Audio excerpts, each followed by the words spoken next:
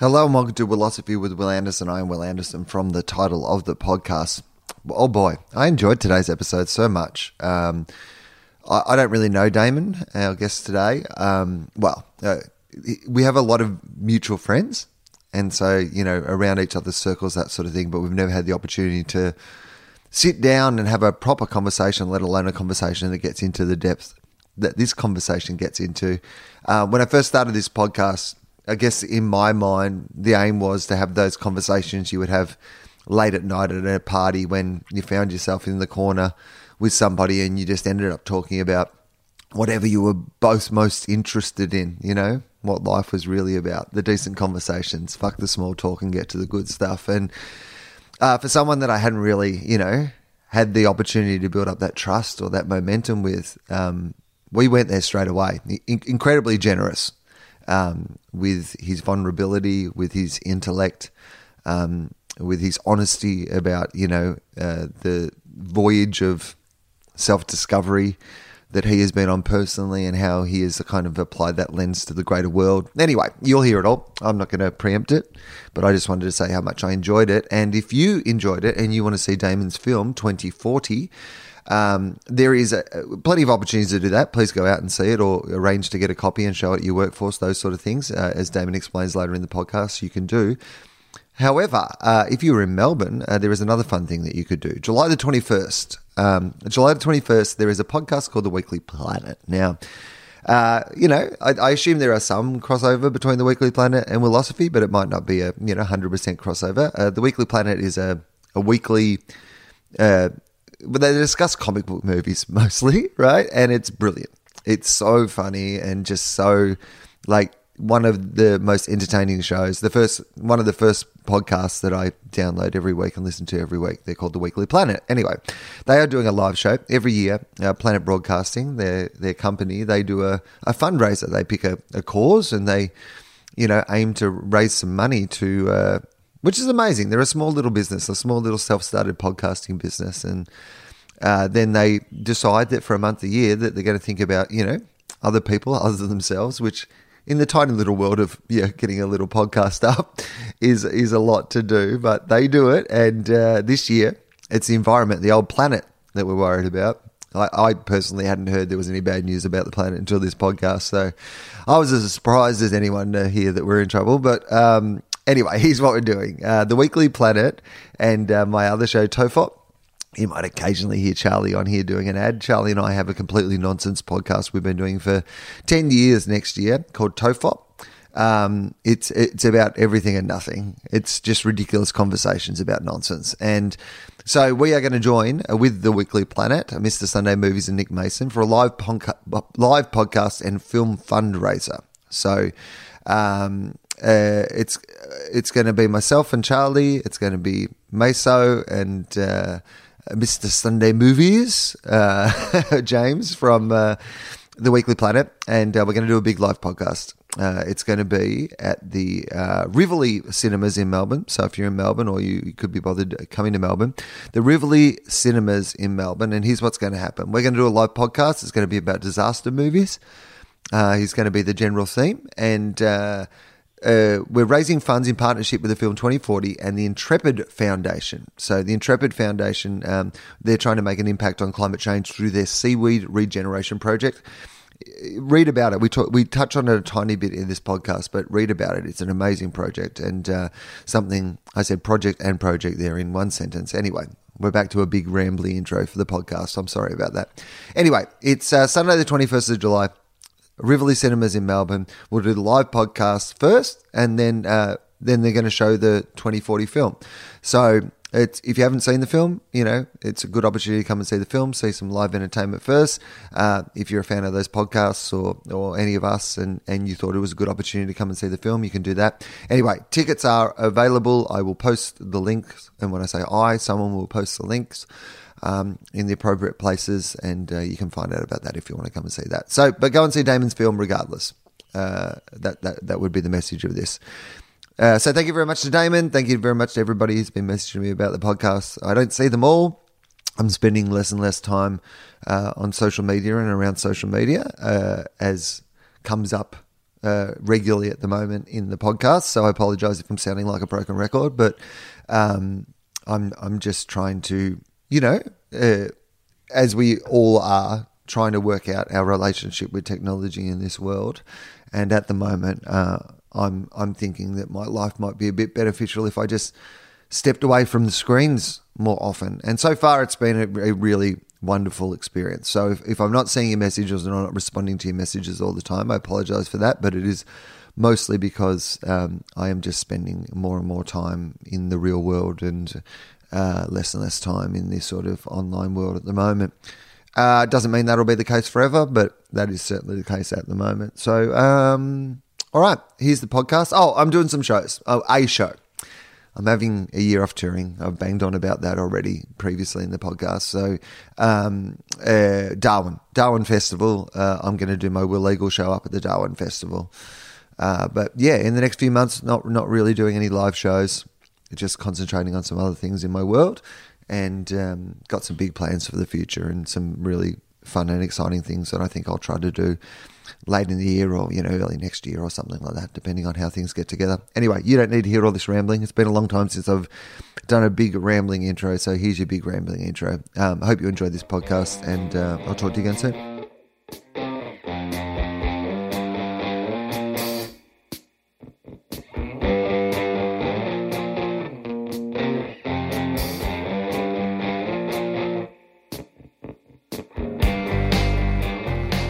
Hello and welcome to Willosophy with Will Anderson. I am Will Anderson. From the title of the podcast, my name's in it. It's Willosophy and with Will Anderson. I mean, look, there's some people who complain about this podcast and they say that I talk about myself too much or that the conversations aren't enough about the guests. And I'm like, fuck you, mate. In person on the internet. Fuck you, person on the internet. The show is called Willosophy with Will Anderson. How did you not think that I would insert myself into these conversations? Anyway, there you go. That's a good intro for a guest, isn't it? Me responding to a random person on the internet. This is how the podcast starts. I ask my guest who they are. Who are you? My name is Damon Gamo, and on one sense, I'm a father and I'm a husband, and I make films and I have slight workaholic tendencies. But I think on another level, I'm an amalgamation of programming of my mother and my father, and I'm on a lifelong quest to rewrite the code to some of those programs that aren't working for me. Man, that is... Okay, all right. Well, out of the blocks, one of the best answers to that question that we've got so far. Is that what you meant with your question? Or was it an open question? It's an open question, and I just like to hear what people say. Right, okay. And I've got to say that you have come out very strong. Is that, yeah, I'm hearing a bit low. Are you getting that as well? Yeah, is that yeah. It is. Mic 5. That's probably okay. Low. Okay, that's what just happened then. I got louder and that's fine. But we got that excellent answer. Well, by the way, are we still recording live? We are not going to cut any of this out because this is the professional. Please do. This is the professional operation that you've wandered exactly into what today, I expected. mate. Sorry, guys, we're good to go. Okay. We're not cutting this out, Mike. We are leaving this in. You know this. This is what the people expect. They expect a little bit of realness. This isn't your modern commercial radio. Yes, let's. I reckon we should. Do we keep? We are actually not. Let's keep going. This is authentic. And now you're in the podcast as well, Mike. Welcome. I think that's my first appearance, but it's not about me. Are you happy with your levels, Mike? Yeah. I'm happy with my levels, and now I'm happy with yours. That was a brilliant answer to that question. I loved the idea of because originally when I started this podcast, it was very much about I late at night. At a party, my favourite thing is to corner somebody and try to work out what they think the meaning of life is. And, essentially this entire podcast is a conceit so that I can have interesting conversations with people that I find interesting. But normally you have to warm them up a little. Normally you have to ease them in, but you jumped in head first, which I liked about that. Let's get into it. You strike me as the sort of person who is interested in, how the world works, but also how you work within the world. Is that fair?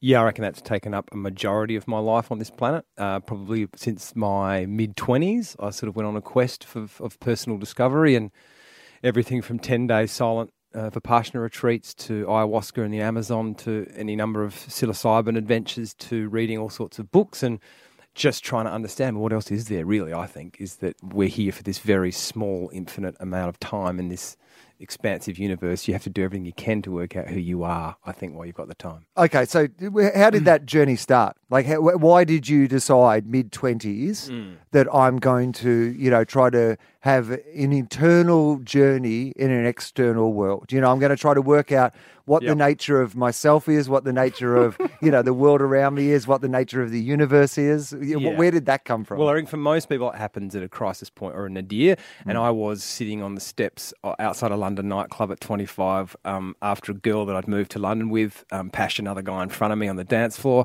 and I was just sitting out the front. It's 2 a.m. I had no friends in London, and I just felt like, is this really it? Like, is this what I'm doing in my life? I was sort of pursuing different things and nothing seemed to be filling that part of me that I wanted it to fill.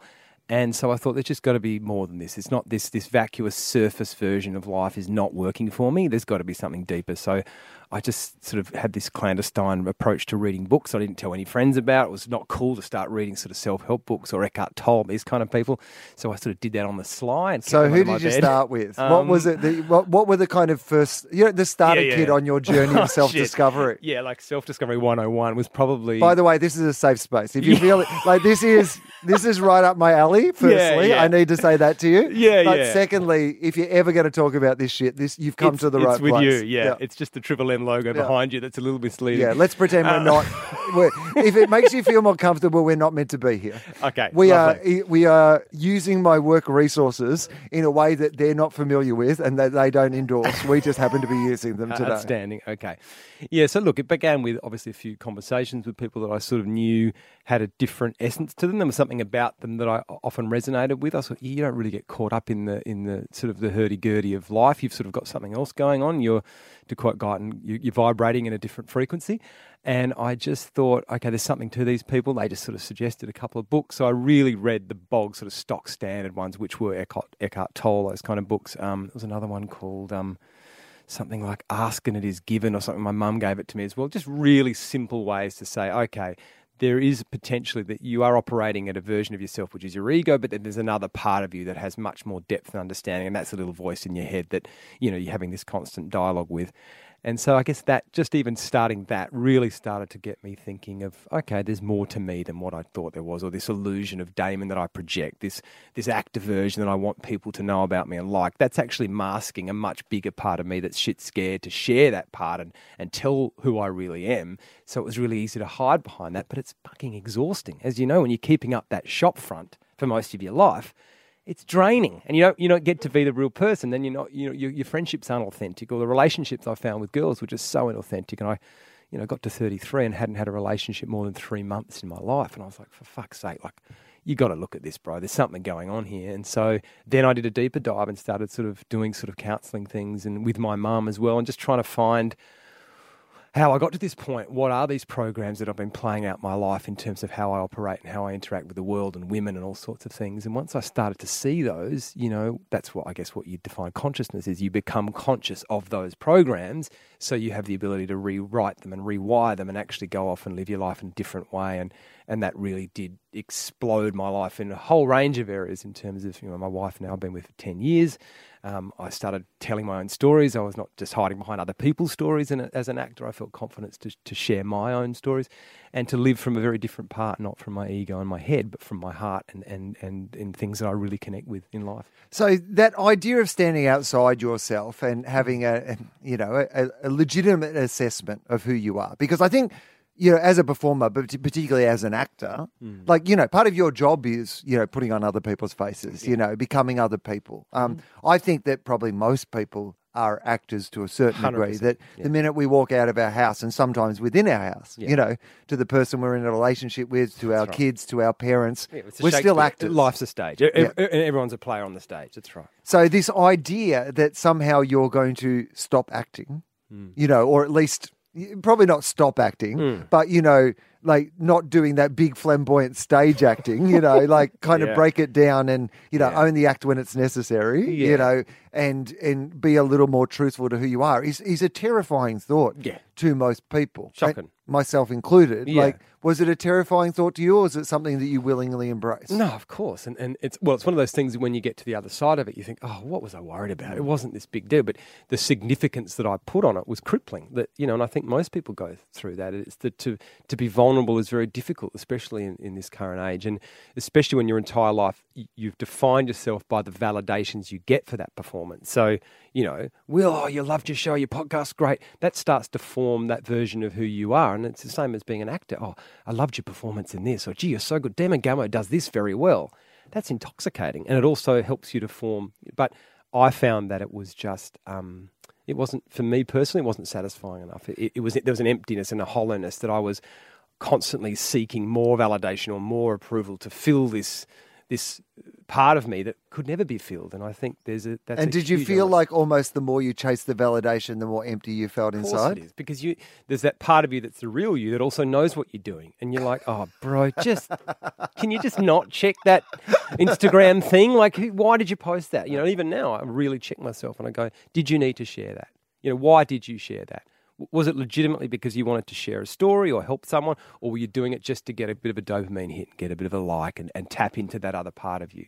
So I think everyone, it's not, we all deal with that every day in our own way, whether you're an actor or not. Even at work, people have it. So it's not to demonize it, but I think the more we can be aware of it and not let it control and rule our lives, then we're going to be infinitely more happy. Right. It's not about, the idea that you would entirely be yourself all of the time and that you would entirely tell the truth all of the time is an impractical way to... It's utopian and fanciful. Yeah, no, it doesn't work. It doesn't. It's not human. We're complex. We are flawed deeply, and the more we can acknowledge that, the happier we're going to be. It's like none of us is perfect, and especially at the moment, we're living in a time where we're really upholding morals, and social media is this kind of moral police, and it's a nightmare because none of us are that. We're complicated. And we're devils and angels at the same time. And we have to accept that. Holding ourselves to a standard that no one could ever satisfy. Exactly.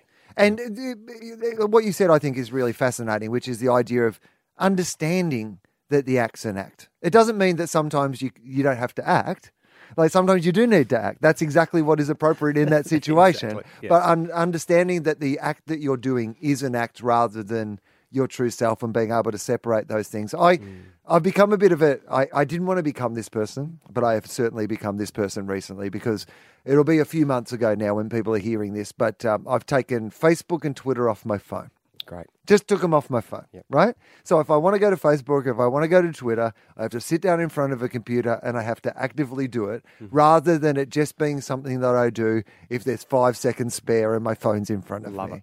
And it's like a revolution. Yeah. Like for me, that is like going to Peru and taking ayahuasca. It's taking Facebook and Twitter off my phone. They are similar experiences in how they have changed my mind. My mind has completely changed again. Yeah. It's gone. I'm not as like constantly agitated as I was. I'm not caught up in things that are none of my business anymore. I don't have that sort of desire for that constant, because I thought that I was reasonably well detached from it. But when you take it away, and then you suddenly realize, oh, I just feel more relaxed. I can concentrate on things more fully. I can enjoy what I'm doing more. I love that you're saying this because I've actually heard this a lot lately, and there's quite interesting research around this too of how, there's a great book actually called In the Shallows where it talks about how it's actually changing our brain, this constant need of information and checking that phone every 5 minutes, that what's it actually doing, especially if you're a creative type, what's it doing to our imaginations? We're not giving ourselves that time to actually daydream again and stop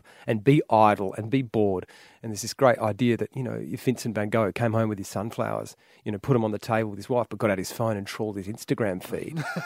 Do you know what I mean? Or all these great writers, weren't actually taking the time to just sit and look at the flowers and go, wow, I might sketch that. If you're checking your Twitter every 5 minutes and getting information, getting that dopamine hit, what are people saying about me, keeping this anxiety, Like, what are we doing to our kids? What collectively is happening to our own imaginations? And that's why I made, which we might get to, the film I just made about 2040, is trying to kickstart people's dreaming and visioning and imagination again, because I think that's the thing that's going to get us out of the mess at the moment, is that we're so consumed by culture and it strangles us and it's not our friend. And the more we can find time to step away from it and actually dream and think about different worlds we want to create, that's the only way we're going to get there. So we're going to talk about the film and we're going to talk about it in depth but I want to talk about a little bit of this stuff first, because I think once we start talking about the film and the themes of the film, then that's going to be all encompassing. So Sure. I feel like I want to cover off some of this, and I find you already just so completely fascinating. And you're saying a lot of you're singing from a hymn book that I'm enjoying very much. So I'd like a little bit more of the journey of self-discovery. Just tell me about some of the things that you did along the way that were interesting. Like you mentioned the silent retreat, for example. Like, tell me about, how old were you when you did a silent retreat? 10 days, did you say? And what was that like? So it's called Vipassana, and it's it's an ancient sort of Indian practice. And I went up to the Blue Mountains in Sydney. I was 27 at the time, and the deal is you sit in meditation for 10 days and you're not allowed to talk. You're in a room with a group of other people, but it's sort of, you're sharing meals with them, but all in silence. Like it's pretty odd at times, but it really gets you to get to that layer at a depth that there's no distraction. You're not on your phone. You're not dealing with your day-to-day life. It's just you. And that's it. And the confronting element of that is that things that you've pushed down or suppressed, maybe since your childhood, get a chance to actually come to the surface, and you're taking off all those things that are blocking them. So probably the first 2 or 3 days are really confronting. I mean, everyone has a different experience, but for me it was really tough, especially just the sitting there and being present and wanting to move and wriggle and scream or whatever it is, and you just start to feel all these parts of your body that you haven't felt for a long time. Or I certainly felt things like I had a pain in my hip, and on the 3rd or 4th day there was an attachment or emotion that came with that feeling. So suddenly I had this memory of something in my childhood that was quite strong to me, and realised or had an epiphany, the sense that I might have even been storing some of the emotion in that particular part of my body, and that had a chance to come out, and I just had this random sort of emotional outburst because I'd been trapping this stuff in my body. So it was quite profound. And then by day 6 or 7, you're so free and clear in your mind that it is like, for those of us that have taken acid or something, you're very present. And so this was in the Blue Mountains, and I remember just being on my hands and knees, like following some ants for about an hour and a half through the bush. And then because every breath of wind on your cheek is just like, oh, that's so beautiful, because you're pure. There's nothing in the way. And I remember climbing a tree and looking out over this escarpment, and I actually fell out of the tree. It was quite high. And I remember thinking, oh, my back. And if I hadn't been in this course, I would have really sent all this energy to my back and gone, oh, no, I'm in trouble. I think I've really hurt it. But I was able just to sort of sit and feel it and observe it. And I got up and walked away, and there was no problem. So that for me was quite an interesting 10 days of really understanding who I am and what drives me and what I'm bearing from my childhood. There's nowhere to run. So it all comes up. And it's not for everyone. It can be really challenging. But I particularly got quite a lot out of that, and it set me off on a path to explore more. So I imagine when you do something like that, and you've mentioned some of the drug stuff, so we can talk as little or as much about that as we will later on. People who've listened to this podcast before know that, like, I am a believer in the role of psychedelics in understanding, the nature of human consciousness and these sort of things. Mm-hmm. And I've always said that, if advertisers could harness the power of DMT, because it's the greatest product of all time, because it has an inbuilt advertising component, which is once you've done it, you won't stop telling people about how fucking good it is. It's also very good with imagery too. It's a visual medium. The worst side effect of DMT is for the next 3 months, every time dude. You don't understand, man. Yeah. It's like a Ponzi scheme, isn't it? It just keeps spreading out. Like, I used to find myself particularly post a couple of experiences that I'd had. I'd find myself at a party and I'd be about 15 minutes into my rant at someone, and I'd be like, dude, you just got to walk away from this person. You've got to stop telling them about the nature of existence and how you're outside your own body and saw your own death. And it's like also people's dreams. It's so hard when someone tells, this dream last night. It's like, that's your dream. I can never understand it. And it's the same with ayahuasca. Everyone has their own experience, and it's like really boring to hear it if it's not you. So let's not necessarily then talk about the experiences themselves, but let's talk about the role of, you're clearly somebody at this point who is on a journey of, self-exploration. Yeah. And that's the context that I often try to put, psychedelics in. It's like, if you're somebody who wants to test the limits of your imagination or your mind, it might take the form of going to a 10-day silent meditation retreat, or it might take the form of, psychedelic experimentation. There's a long history of it. It's not about, dropping some acid and going to a rave. This is about the exploration of the inner self or the inner mind. Yeah, and I think that's a really important point, and especially my first experience of ayahuasca was actually with my wife, and we were in the Amazon, and it was such a ritual. There was such an intention to it. There was a shaman there, and they spent 3 hours like making the brew, and then we had a discussion about what we wanted to get out of it. It wasn't just on a couch in Bondi in front of the Yellow Submarine. Yeah. It was like, how do we, which I feel is such a great tragedy because so many of these psychedelics they're lost to the whimsical nature of culture, and that what they can be is so profound, and that we don't give them the space sometimes to let that happen. So I felt very honoured that we were in this particular, in the middle of the bloody Amazon. It didn't get more. And my wife, who was quite reticent and won't mind me talking about it, she was really apprehensive. Said, "Look, I'm happy for you to do it, but I'll just, But we'd spent a week and a half in the Amazon in this sort of hut that was off grid, just in the middle of nowhere. And just spending time with people that lived there, suddenly she understood it wasn't that Western perspective of being a drug, that they did refer it to as Dr. Ayahuasca, and it was a medicine. And my wife was like, of course I'm going to do it, because she was immersed in that space. It was all about the jungle and talking to... So she then understood what it was at a deeper level and had quite a profound experience herself. And we both did. And to even share that together was quite beautiful. And there wasn't anything drug about it. It was actually a much more sort of spiritual journey, I guess, for both of us. So where are you at in the exploration of sort of yourself at this point then? Because you talk about starting it in your mid-20s, you talk about the changes that have happened in your life since that sort of, starting your self-exploration. Where would you say that you're at the moment in your journey of self-discovery? Yeah, I think... or self-knowledge or whatever look, you want to... I think to a degree, it is a constant, even our conversation now. I mean, I love these chats as well because, you're constantly learning about yourself with any interaction if you're open to that. But I feel like what happened probably in my early 30s is that I started to shift that focus off myself. I felt quite comfortable understanding where I was at. And what it allowed me is then to go bigger picture and say, okay, I feel good about this. What can I do now to contribute in a larger sense? Like, how can I use this newfound, whatever you want to call it, understanding, knowledge, power, to actually help people at a larger level? And I think that's what really kickstarted me into making my own films and telling my own stories, is that I felt compelled to do that almost, to say, I want to share what I've got here, and I know it's possible for so many other people.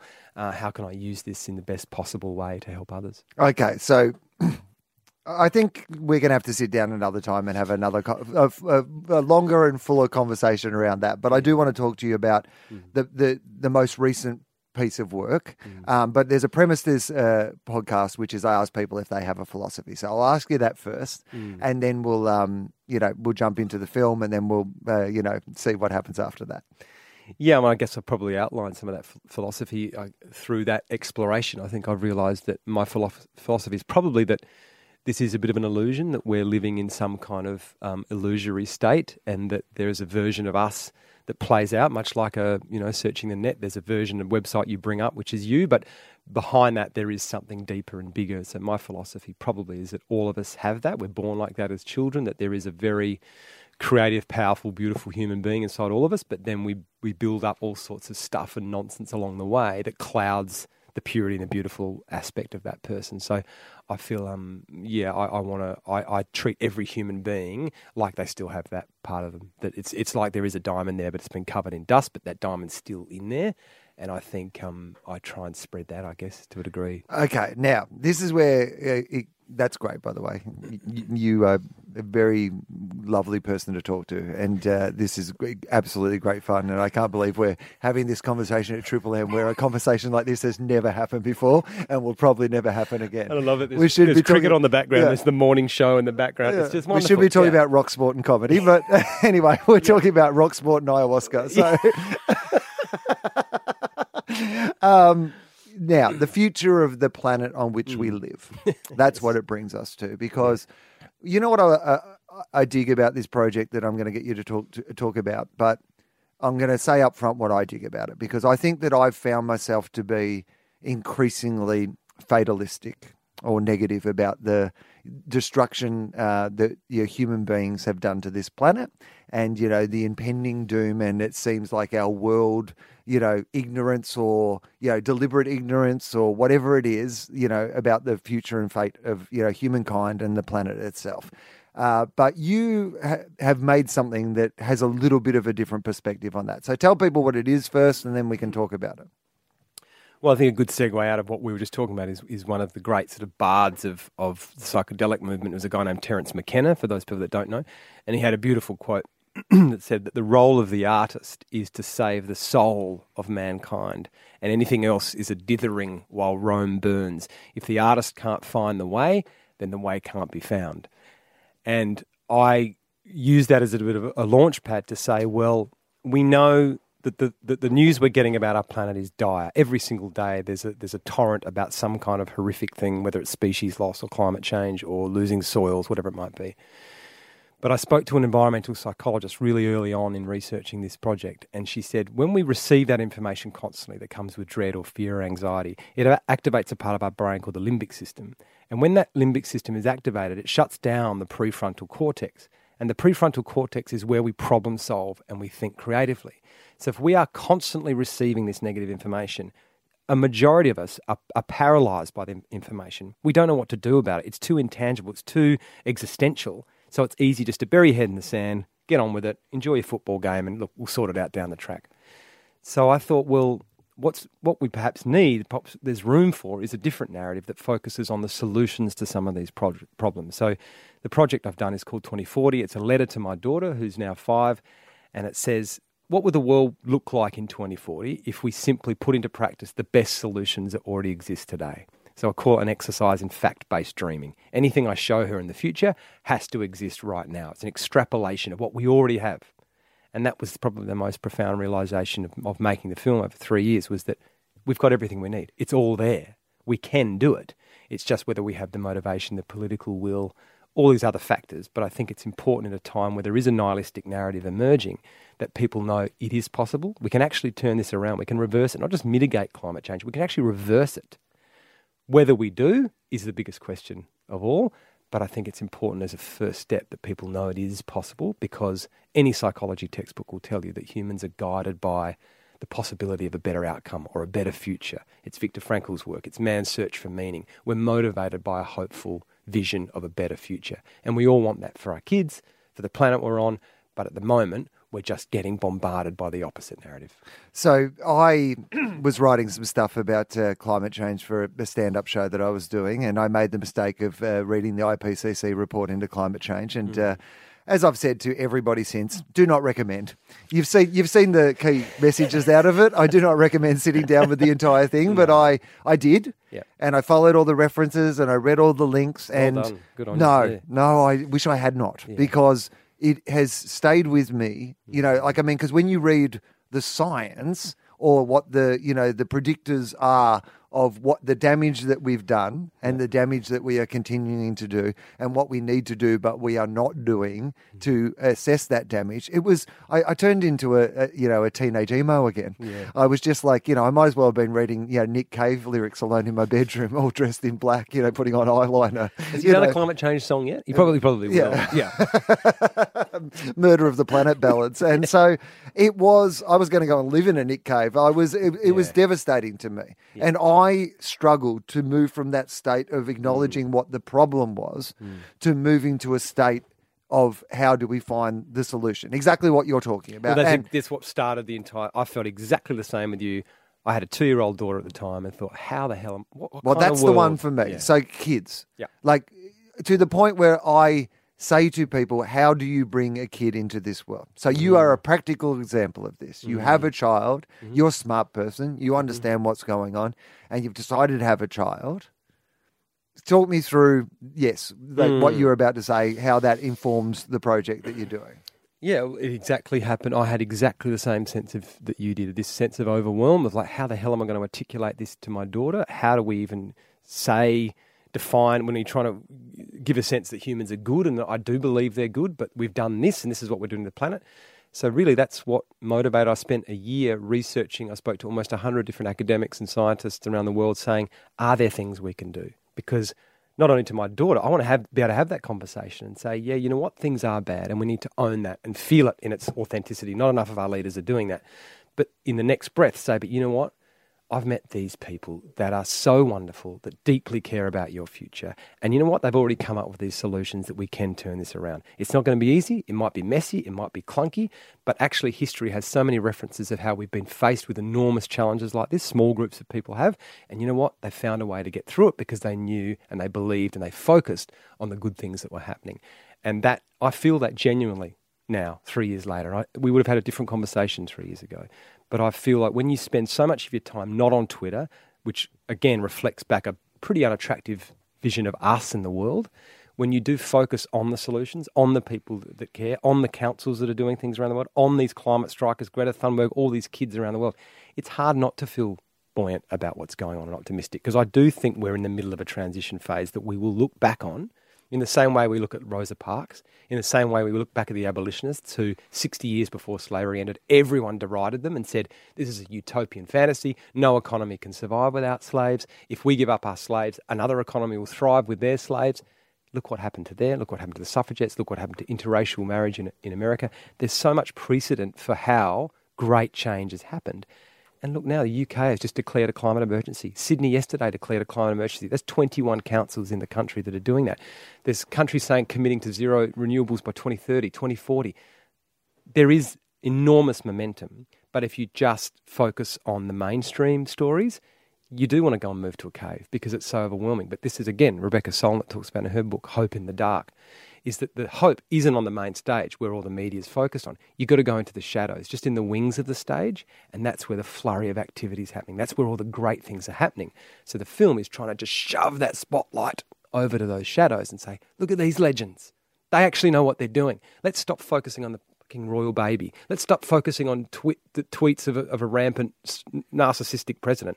Let's look at all these legends that are actually trying to solve and save the planet, because there's millions of them.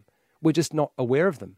And I think the more that we can bring them into the mainstream, the better chance we have of them being joined by people that care and want to take action. We're not motivated by doom and gloom. We shut down, we get scared. When we're offered solutions and things we can enact on, we've got a much better chance of joining in and getting involved. Okay, so you've touched on it, but why do you think, what is the major barrier, to get these stories from the dark into the light, into the mainstream? Well, yeah, there's quite an incredible book by a New York Times journalist named Jane Mayer. It's called Dark Money, and she tracks, I guess, the battle of storytelling that's particularly happened in America, and we cover it in the film as well, that the vested interests now spend almost $1 billion a year on climate denial and propaganda. They're heavily influenced at a policy level, both here and in different countries around the world, that they've been very good at telling their version of the story. And we have the same problem here. Our recent election is a great example of that. It was a failure of storytelling, of actually selling the solutions to this problem in a way that says, you know what, we can strengthen your communities. We can give you jobs and security. There's 14 new solar projects approved within 400 k's of Townsville right now, 5,000 jobs. No one knows about that story. All we've heard about is Adani and their jobs. So that's a battle of stories. And unfortunately, we're up against, certain forces, like Clive's got $80 million. Murdoch's got a very powerful hold in Queensland. They are shaping a narrative about our future and what it is. And I think that's, again, why I made the film, is that we've got to alert people to that's what's been going on. And these guys have done it really well. In particular, they've done it very well in America. And we looked at it in the sugar film. We looked at it in tobacco. It's the similar playbook. And they're very good at shaping cultural values, opinions on this topic, the denial. That's all part of their tactic, is that the more they can give a sense of denial, they'll delay action. Because if people are ambiguous on a topic, then they won't commit to it. A government won't commit to it. But I've spoken to coal companies, to oil companies. They're actually self-imposing carbon taxes on some of them because they know the government's not going to do it. So they're doing it themselves because they know the transition's going to happen. So they're taking out bits of their money, investing it in renewables and other sources. They're doing it themselves. I mean, that shows how broken the system is, or how badly the story's been told from a progressive point of view. And I think, again, that's why we need storytellers, artists, filmmakers, comedians, songwriters, whatever it is, to get involved in telling different stories about what kind of future we want. How do you, so if you don't mind me asking this, and I only ask it to put it in perspective, like what was the budget of making your film? $3 million. So you've got $3 million to get your message out. Correct. And Clive Palmer drops 80 on an election That's where he right. doesn't win a seat. That's but right. just to and make the a Greens point. spent $300,000 on their campaign. So how do you, in a world where those are the numbers, where the Koch brothers in the US That's right. can spend billions of dollars on their messaging, but it's harder for the other side to compete in that same arena? How do you get those messages? How do you compete with that mass media message? Well, look, I mean, I guess one of the sort of sad things about making this film was realising, and this is certainly not a criticism, but how disparate a lot of the environmental groups have been. So if you look at the Koch brothers, you look at sort of more far right leaning, they're very aligned on their message and they just get it done. Whereas the amount of sort of bickering and infighting and, there's no collaboration from the progressive sometimes. And I think also this rise of identity politics is sabotaging the left as well really badly. And I've even copped it with a film. A couple of people have written and said, oh, gee whiz, it was just everyone was white in your film and you didn't. And I think, well, that's not true actually, but you're seeing it through a lens. But can't you see that I'm trying to create, but you can't see that because you're only seeing so. Yeah. I think well, that's one of the great advantages the right have over the left is that the left are much more willing to eat their own. Correct. Whereas the right are much more willing to go, well, they might be racist, but they agree with tax cuts with us, so I'm willing to go with the racists. Exactly. So I think that, and what's interesting since the film is even the amazing amount of sort of screenings that are going on behind the scenes, whether it's with governments or with corporations and whatnot. And there is this sense of people getting, well, we actually need to find a way to come together if we're going to get through this, because we are actually more powerful in our numbers and there are more of us that want a better future like this, and we're up against a really tiny, concentrated but powerful and slightly psychopathic group of people that are doing a very good job. If we don't sort our shit out and get together, this isn't going to happen. And it's funny, in Jane Meyer's book, she talks about after Obama won in America, that the Koch brothers actually called a meeting together in Denver of all the leading right-wing donors and said, this is our moment. Progressive politics may win forever here if we don't intervene right now. We've got to double down and work harder than we ever have, put in millions, if not billions of dollars to really fund the next campaigns. And they've done a great job. And here we are right now. And it'd be hard to argue that they haven't won that particular battle. So I think it's important that we also realise that that's what we're up against. It's not a conspiracy. It's just a battle of storytelling. I understand some of their perspectives. I get it, especially the Koch brothers. You can see why. They were raised by a nanny who was in Hitler. Their dad sold oil to Stalin. They hated government. Of course you would if you worked under Stalin. So that's why they're really adamant that it's all about the free market. But I think we've got our lessons that the market isn't going to solve this. It didn't solve the GFC. It's not solving climate change. We need to put some kind of boundaries on. Otherwise, we're just going to destroy ourselves and the planet. Okay, I want to put two things I want to focus on just out of that, which is one, we'll come back to the role of the market because I think that's a pretty important thing to talk about. But I want to just back on the identity politics stuff, because I think that when we talk about identity politics and when we talk about the left eating itself or progressives, out progressiving each other or, the cancel culture and these sort of things, I don't want to deny the good of it because of the worst of it. That's right. So, for example, I think that it's legitimate for us to have these conversations. I think it's legitimate for us to be going, are there enough women involved in this project? Is there enough people 100%. People of colour involved in this? These are all good things to be asking and constantly having the conversation. But if we use them as ways to essentially destroy each other so that the other side doesn't even need to bother playing that game, then eventually you're hurting yourself rather than... So I feel like it's worth... like us acknowledging that I think these are all great conversations to be having, and I think they're all genuinely legitimate points to be being made. And I think that we've got to get better at giving criticism and accepting criticism, on the progressive side of things, I think. Yeah, 100%. And meeting each other halfway in the spirit of, I'll take it better and you give it better, and we'll work through it together. Is that a legitimate thing to say? 100%. And I think it comes down to listening. I think we just got to get better at listening.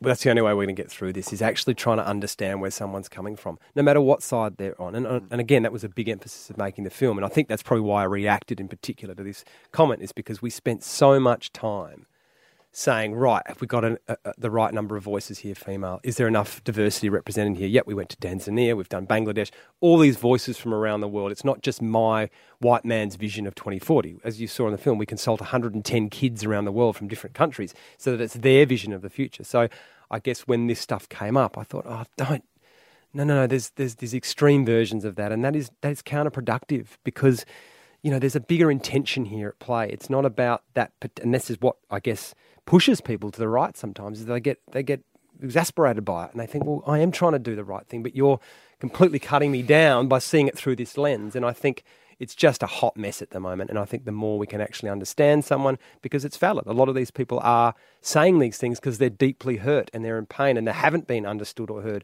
So here's the time to actually understand them and not deride them for them or say, go away. It's like, okay, I get where this is coming from. And I love that you said that on both sides, because I think this is the major failing that we have in general, which is, something like the Australian election happens and I see people I like, lashing out and saying that, all Australians are racist and that's what the election says.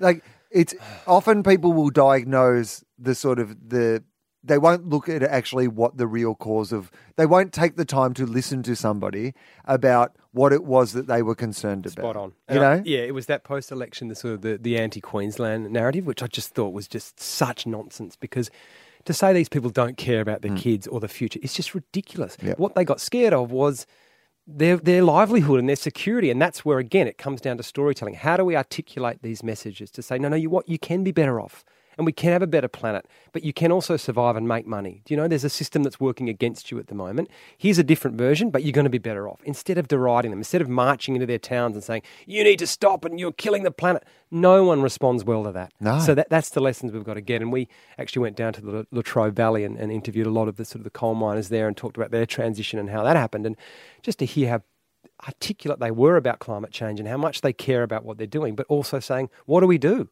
I've done this job my whole life. My father did it. His father did it. We actually powered and created all these wonderful things. We were the backbone of this economy in this country, and now we're getting absolutely derided for it in the now we're told blink we're of an monsters. eye. Correct. And that's not the human. And I think, again, we haven't communicated this at a human level, and that's not the fault of scientists, but we've often, I think, left scientists to communicate some of this stuff, and it's not their remit. It's hard to connect to words like anthropogenic, negative emissions. And we need to bring the human back in and actually talk to people about things they value, which is security, shelter, their livelihood, their kids, and keep it really simple and keep it out of that political spectrum. And that's what we try to do with 2040. And I take it as a compliment that a couple of people have said, gee, it's quite a neoconservative view of the world. I think that's a win, because it doesn't come across as a ranting lefty sort of film. It's like, no, this is an issue for all of us. And climate change was a deeply conservative value 35 years ago. Margaret Thatcher stood up at the UN and said, this is the most important issue we're ever going to face. George Bush Sr., 3 months later, said exactly the same thing, a Republican president, saying we are custodians of the land and climate change is the most important thing we need to address. Yeah. By making it a political issue, it actually stands in the way of us doing something about it. 100%. It's got to be one of those things that everybody agrees is an issue, and you can debate then, one side of politics or the other over what the right solutions are. Yep. But you've got to get everyone. You can't make it one of those things that one side believes in it and one side doesn't believe in it, or you're fucked. That's right. Fucked. It's like the ozone layer. It's exactly what happened with the ozone layer. It wasn't a political issue. It was a hole in the ozone layer. Right. Let's stop those particular gases. Great, we did it. Move on. Very simple. Yeah. This is like the fate of our fucking planet. This is our home. It's our only home. It's a future for our kids. It shouldn't be political. It's clean air. It's clean water. It's the food we eat. That's non-negotiable. That's not political territory from my point of view. But sadly, it's become that. For me, there was a massive turning point around when Australia, because of the mining industry, and let's be honest, that's why it was, survived the global financial crisis in a way that no other country really did. Well, no Western country did. The only Western country that didn't go into, a recession during the global financial crisis. And at that time, what we did as a country is we decided, okay, well, this is what has got us through this. We're going to double down on this being what we're about. Instead of, at the time, which would have, in my opinion, been the thing to do, going, we have all this money now, like all this spare money. Let's use that money to transition from this mining industry to the next mining industry, which is going to be the wind and the sun. And, particularly Australia. Australia, where essentially solar was invented in Australia. Australia, where the conditions you need for wind and solar are wind and sun and an empty space. That's right. And like we have a big hole in the middle of this country that is just wind and sun and empty space. Like it seemed like an absolute no-brainer. Yeah. But then what happened was the market got in the way of this. And you mentioned the role of the market and how capitalism isn't going to solve this problem. The free market isn't going to solve this problem by itself. So talk to me a little bit about that. Yeah, I mean, that's a big one. It's a complex one. But I think there are just we sort of went from this very centralised government control and we sort of, instead of finding a happy medium, we flipped completely 180 to give way too much power to corporations. Not to say that corporations are inherently evil, there's no problem there, but just the structures with which they operate aren't conducive to us getting out of this mess. And so one of the clear examples we talk about, I took it out of the film, but we consume about 80 or 90 billion metric tons of resources every year right now. Now, that's logging, minerals, metals, fishing, things like that. The sustainable level is 50 billion, so almost double what the Earth can replenish at the moment.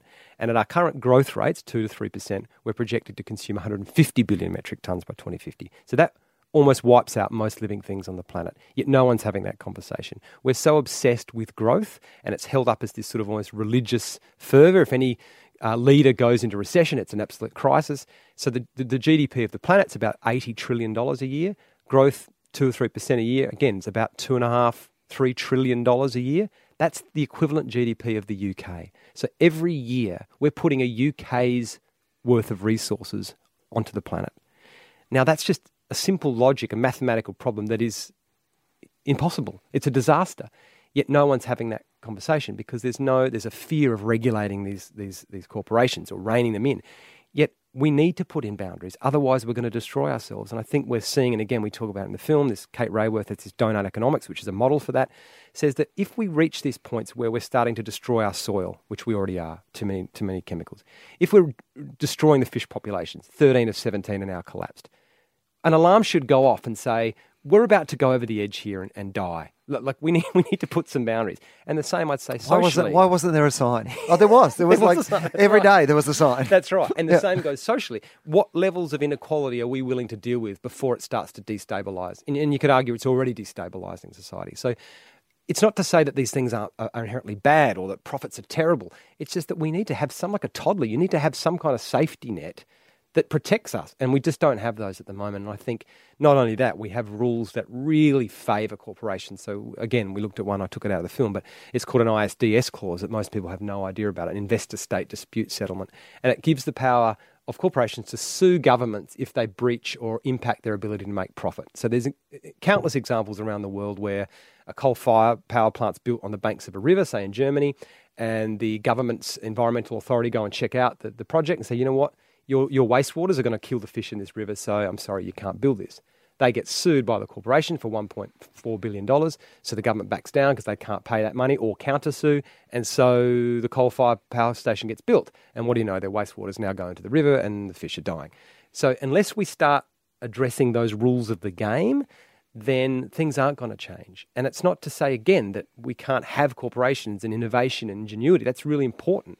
We don't want top-down government systems again, but we just need to have some sensible, common-sense boundaries that say, right, as a society, what do we govern and what do we determine as that's safe? How do we want to protect things that we value, not just money, this narrow metric of money that we measure, GDP? That's not who we are. Like, what are these other things we value around environmental vitality, communities, psychological well-being, time use, whatever it might be? If we don't start bringing them and making them more visible as metrics, I don't think we're going to get through this. If we keep valuing it only on money, we're going to destroy ourselves. So measurement being a problem in of itself. Correct. And then I actually, a great pleasure of I spent 10 days in Bhutan recently, and they have a gross national happiness. That's right. Yeah. And so I went and spent time with them and watched them make decisions in their government. And so every policy is run through this lens of 9 pillars that benefit their society. And they were talking about a mining tax, actually, when we were there, or a mining policy. And they decided to knock back the mining policy on the grounds of what they called intergenerational equity. So they said that, you know what, we've reached a point now with our mining where it's starting to eat into the resources of future generations, so we need to stop now. You know, and just to even see that was happening, it felt like being on another planet. But again, they were saying, as humans, we value so many more things than money. So any policy has to be, considered in terms of how it impacts community or psychological or gender equality, whatever it might be. And you can just feel the way they built their society there, the way a school's built, a way you walk around it, and when it's built from that essence and that foundation, it just has a different quality to it. It isn't just whacked up quickly because it's cheap and it's going to make money and boost GDP. It's built with values and ethics and a different level and deeper understanding of what aligns with us. And I just feel like that would be a great transition to whatever it is we're going to end up creating next, whatever our next system might be. Who knows? It might still be capitalism. It might still be a form of that. We don't know. We all need to make that decision together. But as a stepping stone to get there, I think measuring and bringing up new metrics to strive for, because we'll only strive for the things that we value. At the moment, it's only GDP. So why not make companies try and strive for these other measurements and bring them more into the mainstream? Yeah, it's always that, argument around, we're going to get the budget back in the black, which basically just means the government's taken more money from us than they're spending back on us. It's a weird way of measuring things. And I think that what you're saying, when you look at that, gross national happiness, it would help address some of those things that you are saying. Because I grew up, in Hayfield. It's a timber town down in country Victoria. Latrobe Valley's would have to drive through it to get to Melbourne. So that's my part of the world. That's still where my family is. I understand that part of the world. And if we were thinking about it properly in a gross national happiness way, we would have said, okay, we do need to shut down this industry, or we do need to transition out of this. But our first thought would have been about the workers in that industry. Exactly. Our first thought would have been, okay, in 5 years, we're going to shut down these coal power plants. Mm-hmm. How in those 5 years are we going to make sure that these people are retrained in a way and not just thrown out on the street and go, I know you did this all your life and now you have to do this, but go, okay, how can we transition this person who was an engineer in a coal power plant to give them the training to be an engineer in the solar power plant? I mean, it's common surely sense. you can do it. That's if right. you think or care. And then the ripple effects of that, you don't get that angst in the community that then spills over in other areas. You're nurturing people. You're actually treating them as human beings, and they'll respond like a human being. And then you see how that impacts all of society. But if you're just treating people like they're commodities, then they're going to react the way they are. They're going to get angry. They're going to start robbing. They're going to start bashing things, taking more drugs because they're neglected. And they're angry, and that's what we're seeing right around the world. That's what Trump is. It was people trying to reclaim their power again because they feel like, you know what, it's been stripped from me. It's not even in my country anymore. It's some corporation that's running in a global... I have no control anymore. So I want to vote for the strongman, the authoritarian that's going to come back in, nationalise again, get back the military pride and give us power again. Yep, I'm going to vote for him. And that's why we're seeing that lean to the right everywhere, because people are wanting to feel empowered. And when we're not empowered, as we know in our own self-discovery, you start to feel listless and a bit anxious, and we all want stability as a feeling. And sometimes when you don't feel like there are solutions, being told that it's not a problem in the first place gives you some comfort. I talked about it in my stand-up show a bit, was like, I hope more than anything in the world that the scientists are wrong and Andrew Bolt is right, That's right. Because that is actually the best possible scenario. It is. That it's not happening, that it's all conspiracy by the scientists to get rich or whatever it is. And I bought into, I drank that Kool-Aid for a long time as well, because it was for that reason. It was easier to go, well, actually, I'm not sure that it's quite real yet, because then I didn't have to do anything about it. Yeah. I was not responsible. I could keep burying my head in the sand. And I guess when you have kids, that sort of starts to change a bit. But yeah, I can categorically say that of the things I've experienced and seen now, there's just no doubt at all that it's happening. So tell me this then. This story is more positive than that, or at least you're trying to shine a light on, the way forward that could be positive. What do you think is the most comforting or positive thing you discovered in making this film? Yeah, so I think the story that's out there that can be confusing for people about climate change is they think that if we just go to electric cars and switch to renewable energy, that's it. Like, we're fine. But the reality is, if we even did that tomorrow, we would still have ourselves locked into probably 300 or 400 years of warming because of the carbon and other greenhouse gases that are already in the atmosphere. So we also need to find ways to pull them out or draw down or sequester them out of the atmosphere. And I guess some of the solutions around that were probably the most exciting. I found that I think there's a narrative at the moment emerging that we're going to need to build these giant carbon-sucking machines on the edge of our cities, almost like vacuum cleaners that are going to pull out the carbon, which again approaches it from a very mechanistic sort of reductionist way. But the solutions I found for that were so wonderful because they have these cascading benefits. So the big problem at the moment is our soils. So, for example, the UN says we have about 60 years of topsoil left. We've been mining the soil of carbon. When the first settlers arrived in Iowa, the soil was about 16 feet deep. It's now about 10 centimetres because we've just constantly tilled and ploughed and soil. And when we do that, it puts carbon into the atmosphere. So that's also a contributor to climate change. So what these farmers around the world now are doing is finding ways to pull that carbon out of the atmosphere where it's doing its damage and put it back in the soil. And once you put it back in the soil, you get this raft of cascading benefits around health and quality of the food. So, for example, even minerals and nutrients. Oranges is a great example. You have to eat 8 oranges today to get the same level of vitamin A that you got from one orange 60 years ago because of the health of the soil. So it's a no-brainer that we would put the carbon back in the soil for that reason. But also the water retention, especially around a climate and the drought that we're facing, that for every 1 centimetre of carbon that you add to 30 centimetres of soil, it increases the water holding capacity of that soil by 166,000 litres per hectare. So it becomes almost like an irrigation system that holds the water. So instead of it just running off into creeks and taking all the chemicals with it, that's why the reef's getting trashed, when you put that carbon back in the soil, it absorbs. So it's a no-brainer. We should do it anyway because we're improving our soils and our food, but the bonus is that it's also taking carbon out of the atmosphere. And the other one of those was seaweed, which again was just a massive shock to me, that seaweed is the fastest growing organism on the planet. It grows 0.5 metre a day, and because it's growing so quickly, it's turbocharged, pulling that carbon out of the atmosphere, but at the same time, it's regenerating our oceans. It's taking it's alkalising the water. The fish are able to plant their eggs in the seaweed, so that kickstarts all that ecosystem there.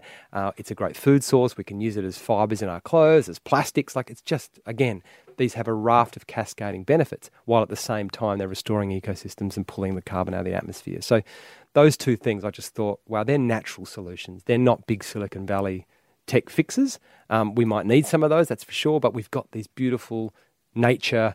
They've given us all the things we need. We just have to get out of the way and let them start to regenerate, and the earth will turn itself around. And I think that was a big takeaway from the film, is that a lot of the way we solve this is not by constant interference and projecting our own hubris into it. It's actually getting out the way and taking a step back and learning and listening and being a bit quieter and actually letting nature do its thing and repair itself. How many hurdles were in the way? We know about all the hurdles that are in the way, in our society from these messages getting out there. How many hurdles were in your way making this film? Because, there are a bunch of vested interests that have no desire for this message to be out there, to be honest. And so I imagine, and look, you've done it with the sugar film as well. There are vested interests, but when it comes to the planet, it's so weird, this one, because it feels like something that, it is the place where we all live. Yeah. Right? It's going to affect all of us. It doesn't just affect poor people, although poor people will be affected by it first and more disproportionately, and all those sort of things. But it will affect every single person eventually. And it's certainly, if you want to have kids or grandkids and, future generations, if you feel any responsibility as a human being for anyone other than yourself, then, the planet that gives us life, even David Attenborough, I spoke about this in my stand-up show, but the fact that David Attenborough, who for all these years always had a policy in the films that he made that he would never editorialize, that he just presented these films. And then he finally broke that because he felt like this was so important. And I remember seeing it, and he said, if we care so little about the planet that gives us life, if we care so little about the planet that gives us life, that even just that sentence, right? So we should all have an interest in this, but there are so many hurdles and blocks in the way. So what have you experienced in your journey as a filmmaker? Which ones have you experienced? I guess it might be a surprise to you, but it's been the opposite, actually, is that especially now the film's out, the amount of corporations that have asked to see it, even energy corporations, and you realise, and it sounds obvious, but you go in there and they're all human beings. Right. And they're again, trying to survive and feed their kids, and they're in a system and they go, how are we going to transition?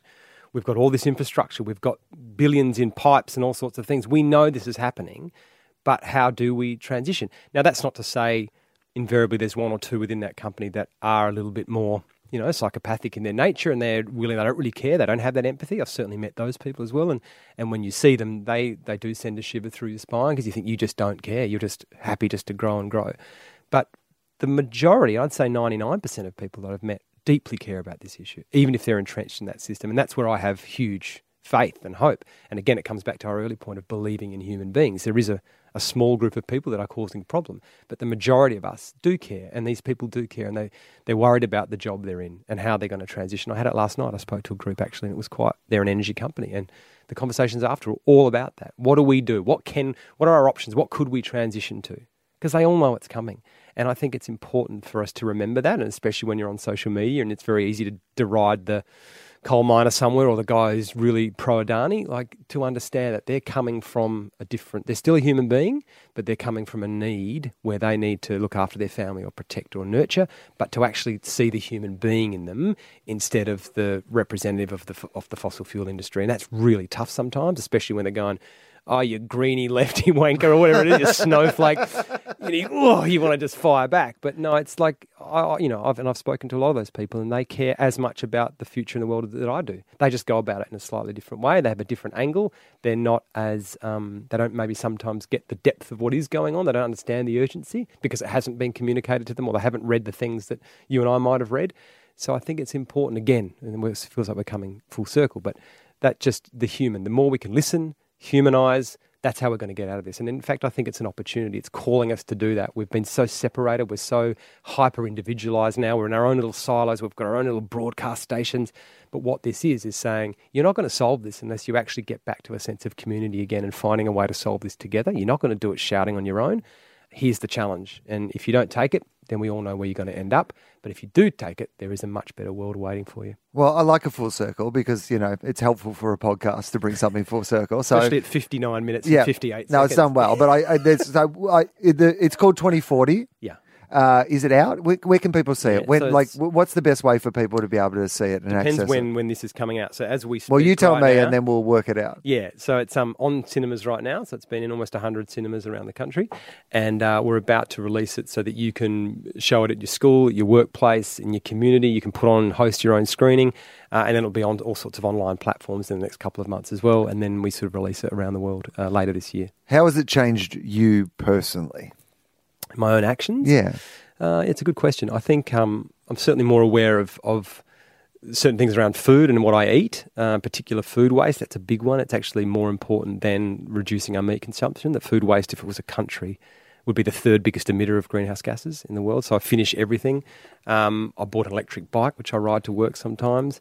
And I guess that's sort of the surface stuff. But at a deeper level, I think I'm just trying to make sure my daughter is instilled with, because I think it comes down to metaphors and meaning, and if we have meaning for something, then we're more inclined to fight for it and defend it. So I'm making sure my daughter really values nature and understands how important it is and how magical it is. And I want her to retain that, because I think if we can do that with our kids, then they're more inclined to actually want to look after it. And I think a lot of us as adults have had that separation, and we don't see the meaning or the value to it anymore. We see it as a resource or something that we just extract from. Whereas if you go pre-scientific revolution, all these cultures used language that was custodians of the land, reverent guests of the land, Mother Earth and Father Sky. They treated the planet in a really different way. Whereas I think now most of us just see it as a rock floating through a pretty brutal universe, and it's got some resources on it that make us sort of semi-happy. And I think unless we change that underlying metaphor, then we're not going to get through this. And I think that's incumbent on all parents to keep that value for their kids. The podcast finishes with some questions that I ask everybody. Should I be nervous? Look, look, I imagine you're going to have some interesting answers for some of these, that's all. What do you think happens when you die? I think we go back into some kind of collective realm where we can sort of hang out with each other and reassess the things we might have learnt at our time on this planet, and then we either decide to go again, or we're pretty happy and we hang out in that realm. What do you hope that people say about you when you're gone? What do you hope that people remember about you when you're gone? Oh, he was a nice guy. He was a good fella. He tried his best. What is your greatest strength, do you think? Disseminating complex information into palatable, bite-sized chunks. And what about your weakness? What are you? What's your biggest weakness? I'm a workaholic. I struggle to say no. I'm too convivial sometimes. I can just want to please too many people. Is there a misconception of you that people have? Oh, gosh, I don't know what people perceive, but I'd say sometimes people probably think I'm a bit nicer than I actually am. I think I have my own demons, but I'm very good at putting on a front that can be jolly a lot of the time, but I'm probably not as good at sharing the complexities that I go through. If you had a time machine and you could go back to any moment in your life, you can change it if you'd like. Yeah. You don't have to. You can just go back there and rewatch it if you want. You can experience something again through different eyes. But you have a time machine and you have one trip, you know. Do you use it? What do you use it for? Oh, yeah, I'll probably go back to an 8-year-old and had a pretty tumultuous time family-wise, and I reckon I'd just go and give myself a hug at that time and say, you're okay and you're enough. You are enough. And just give that little boy a bit of love. This has been great. I hope you've enjoyed it. We didn't talk about rock sport and comedy. No, and I'm an obsessed AFL fan. Okay, so well, that's all right. who do you follow in the AFL? Crows. Oh, okay. And you're a Bulldogs, aren't you? Bulldogs. So we've had a history. We have had a history. I was actually at the game in 90... What was the year where you basically won it and then you lost it? 90... Liberatory just missed it. 97? Yeah. 97. And I was sitting with a group of 60-year-olds. He didn't miss it. It was a goal. But anyway, whatever. Yeah, and the sad thing is it wouldn't be any clearer now if it happened. No. No. It'd be worse now. Worse. There'd be a goal review. They'd get it wrong one way or the other. That's right.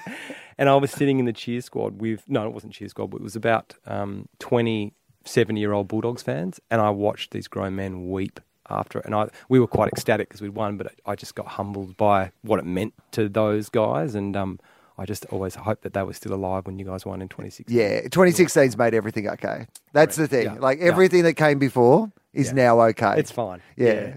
But up until that point, there was a lot of heartbreak. There was a lot of bad times being a Bulldog supporter. I notice even now you've had a pretty weird few years, but no one really talks about fine. it that much because it's fine because you're still basking in the glow. Mate, when you've waited 60 years for it to happen, if you have 3 or 4 bad seasons, to be honest, it's great, mate. We're fine. It's okay. I'll just rewatch 2016 over and over. I don't care. I don't have to go to the finals. Good. It was really busy that year, to be honest. I'd never had to be that busy.